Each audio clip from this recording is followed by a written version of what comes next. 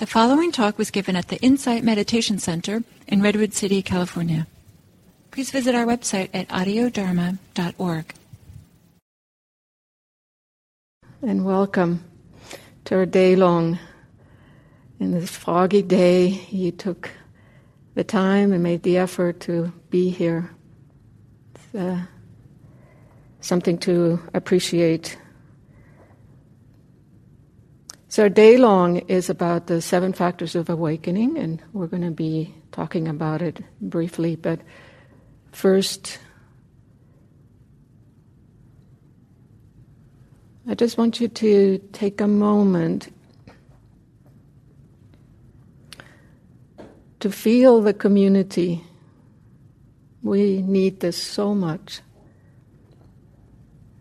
We hope every one of you will be here through the whole process of the day, because the way that Dawn and I have conceived this day is to build up each factor and really experiencing directly how is it that each one arises out of the other one and how they build upon each other.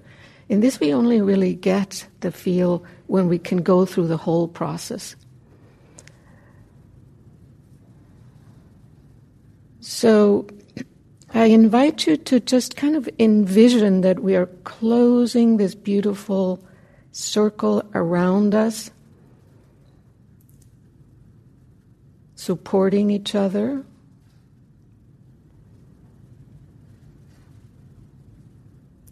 and enjoying each other's presence. We will be in silence the whole day, so we ask you to, please, it would be very, very beneficial if you abstain from using your cell phone the whole day. If you haven't turned it off, do so. And it does make a big difference. Because you see, we are gradually going to work towards some factors that require a lot of calm, inner calm. And it's incredible. I've seen it in myself, how just looking at the phone gets the wheels turning up here. So put it away. Let it rest a little in your purse, your bag, your pocket. There are clocks in here, and there will be bells, so you don't need to be checking the phone.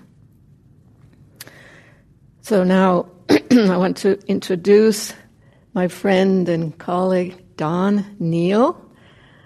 It's a pleasure to be with Dawn here today. We've known each other now for quite a few years. We've practiced in retreats together, but this is our first time teaching together. So I'll read you a little bit about Dawn. Dawn has devoted over 2 years to silent retreats since 2005. Her intensive practice in Asia includes temporarily ordaining in Burma in 2009. And shortly afterwards, she started practicing with Gil Fronsdal and Andrea Fella. So we'd really both been trained by the same people. Dawn has an MA from the Institute of Buddhist Studies and Theravada Buddhist Studies and Spiritual Care. She serves the community as a teacher and scholar.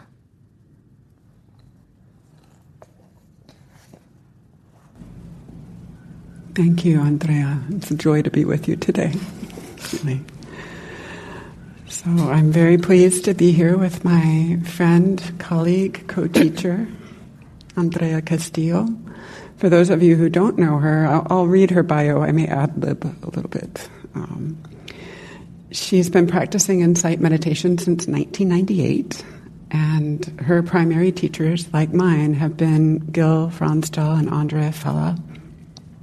Andrea is an IMC teacher, and she's taught here in Spanish and English since 2011. She's also taught many other places, I'll add, including in Latin America. She offers insight residential retreats here and in Latin America, and she's a graduate of a number of IMC programs, including the Sati Center Chaplaincy Program, IMC's Dharma Mentoring Training Program, and local Dharma leaders. And I believe it's most recently that she graduated from Insight Meditation Society's Dharma Teacher Training Program. And she teaches all over the place. I feel very lucky to have her here today. Thank you, Dawn.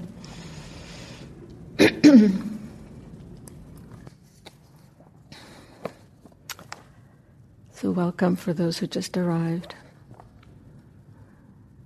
I want to cite from the suttas, from the discourses, the way that the Buddha described the 7 factors of awakening. They present an image that I can relate to, and hopefully it'll speak to you.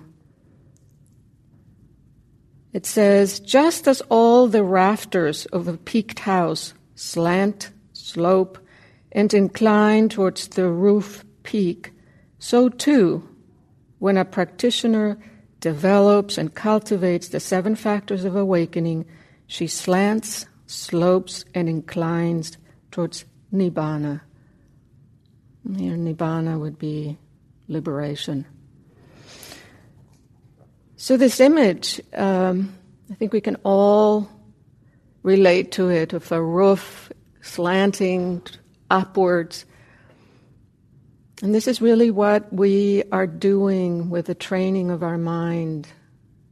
We're inclining the mind towards the wholesome states. In this particular list, I find very, very inspiring. It's short, and I think you'll find that it's easy to practice, because even in one sit, you can go through all 7 and experience, even if it's just a little bit of it, makes a big difference.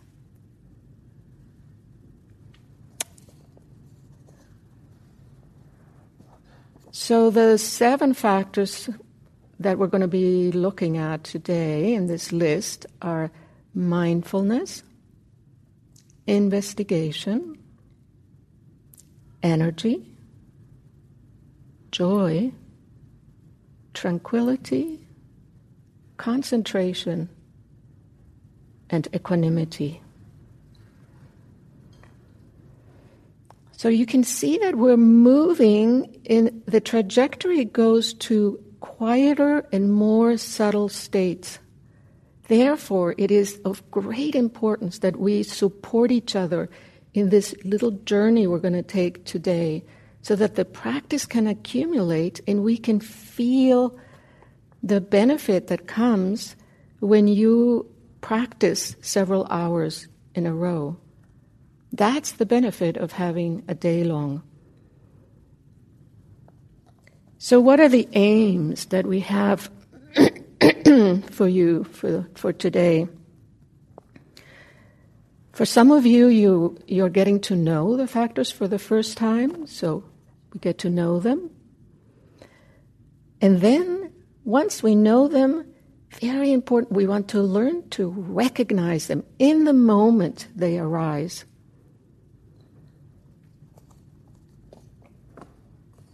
When you recognize, then it helps a lot to just name them. Just by recognizing and naming, what you've done is you placed your attention, your careful attention on that quality, and just by doing that, you're cultivating it. Anywhere where we put our attention, that will grow. So this is very important. It might seem a little mechanical, but anytime it's like, oh, mindfulness. Mindfulness is present.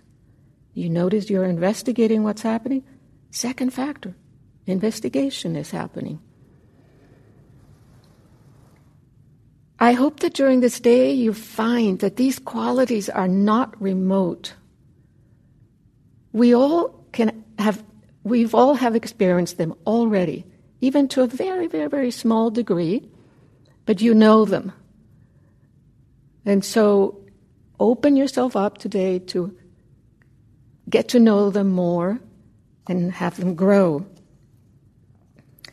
Then, of course, we want you to learn to recognize how you experience each factor. Now, what is your unique experience, bodily and mentally, of each of the factors? So this is why Dawn and I really wanted to, as we talked about how we understood this list, for both of us it was really important to bring the physical aspect to the day. And so we're not only going to be feeling each of the factors and recognizing it in stillness, in meditation, but also we're going to make an effort to experience it in the body, embody it also in movement. So you will notice how does it feel when mindfulness is present?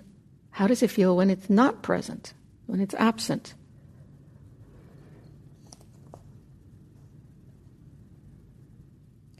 And then to become aware of how pleasant it is when each of these factors is present. Another aim that we have is that you begin to recognize how is it that these factors arise? What are the conditions that make them arise? And just as an example, I've noticed very clearly in my morning meditations that it has a huge importance. What is it that I do with the evening before for the quality of my meditation in the morning? So notice when we begin to recognize, these things really are the ones that are conducive for me to have quieter, deeper meditations, then you begin to be more discerning of your activities, of what kind of input you let into your mind.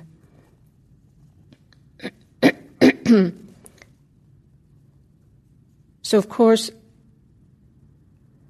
this is part of knowing how is it that we get them to grow.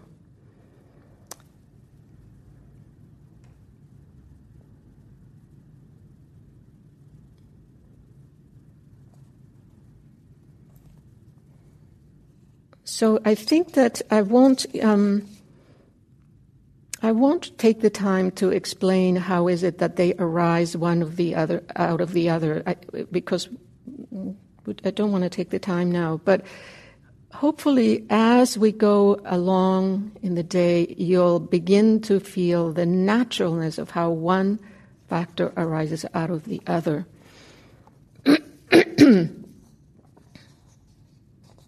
What I do want to say is just in order to get an overview of the whole list, something that has helped me is to visualize one of those old-fashioned scales, the ones that have a structure like a T, like a base, and then a horizontal bar. And then from the horizontal bar you have these two plates hanging, right? And you actually use actual weights. So we can say that this stabilizing structure is the mindfulness, the first factor. That is essential. That's the beginning and the end of it. We don't have anything without mindfulness. Mindfulness is essential. We can never have too much. Then we're going to notice that from the remaining 6 factors, 3 are energizing. That's factor 2, 3, and 4. So investigation, energy, and joy, they are energizing factors. So they go on one side of the scale. On the other side, we can visualize the tranquilizing factors. And there's going to be tranquility, concentration, and equanimity. And our task is with mindfulness to know how to balance them from moment to moment. Very, very, very important. So hopefully this image helps you remember just get to know it and know a little bit about their nature. So, as a way to passing it over to Dawn, I want to read you a short poem that, for me, captures this importance and the beauty of mindfulness, of sati. It's called Lost, by David Wagoner.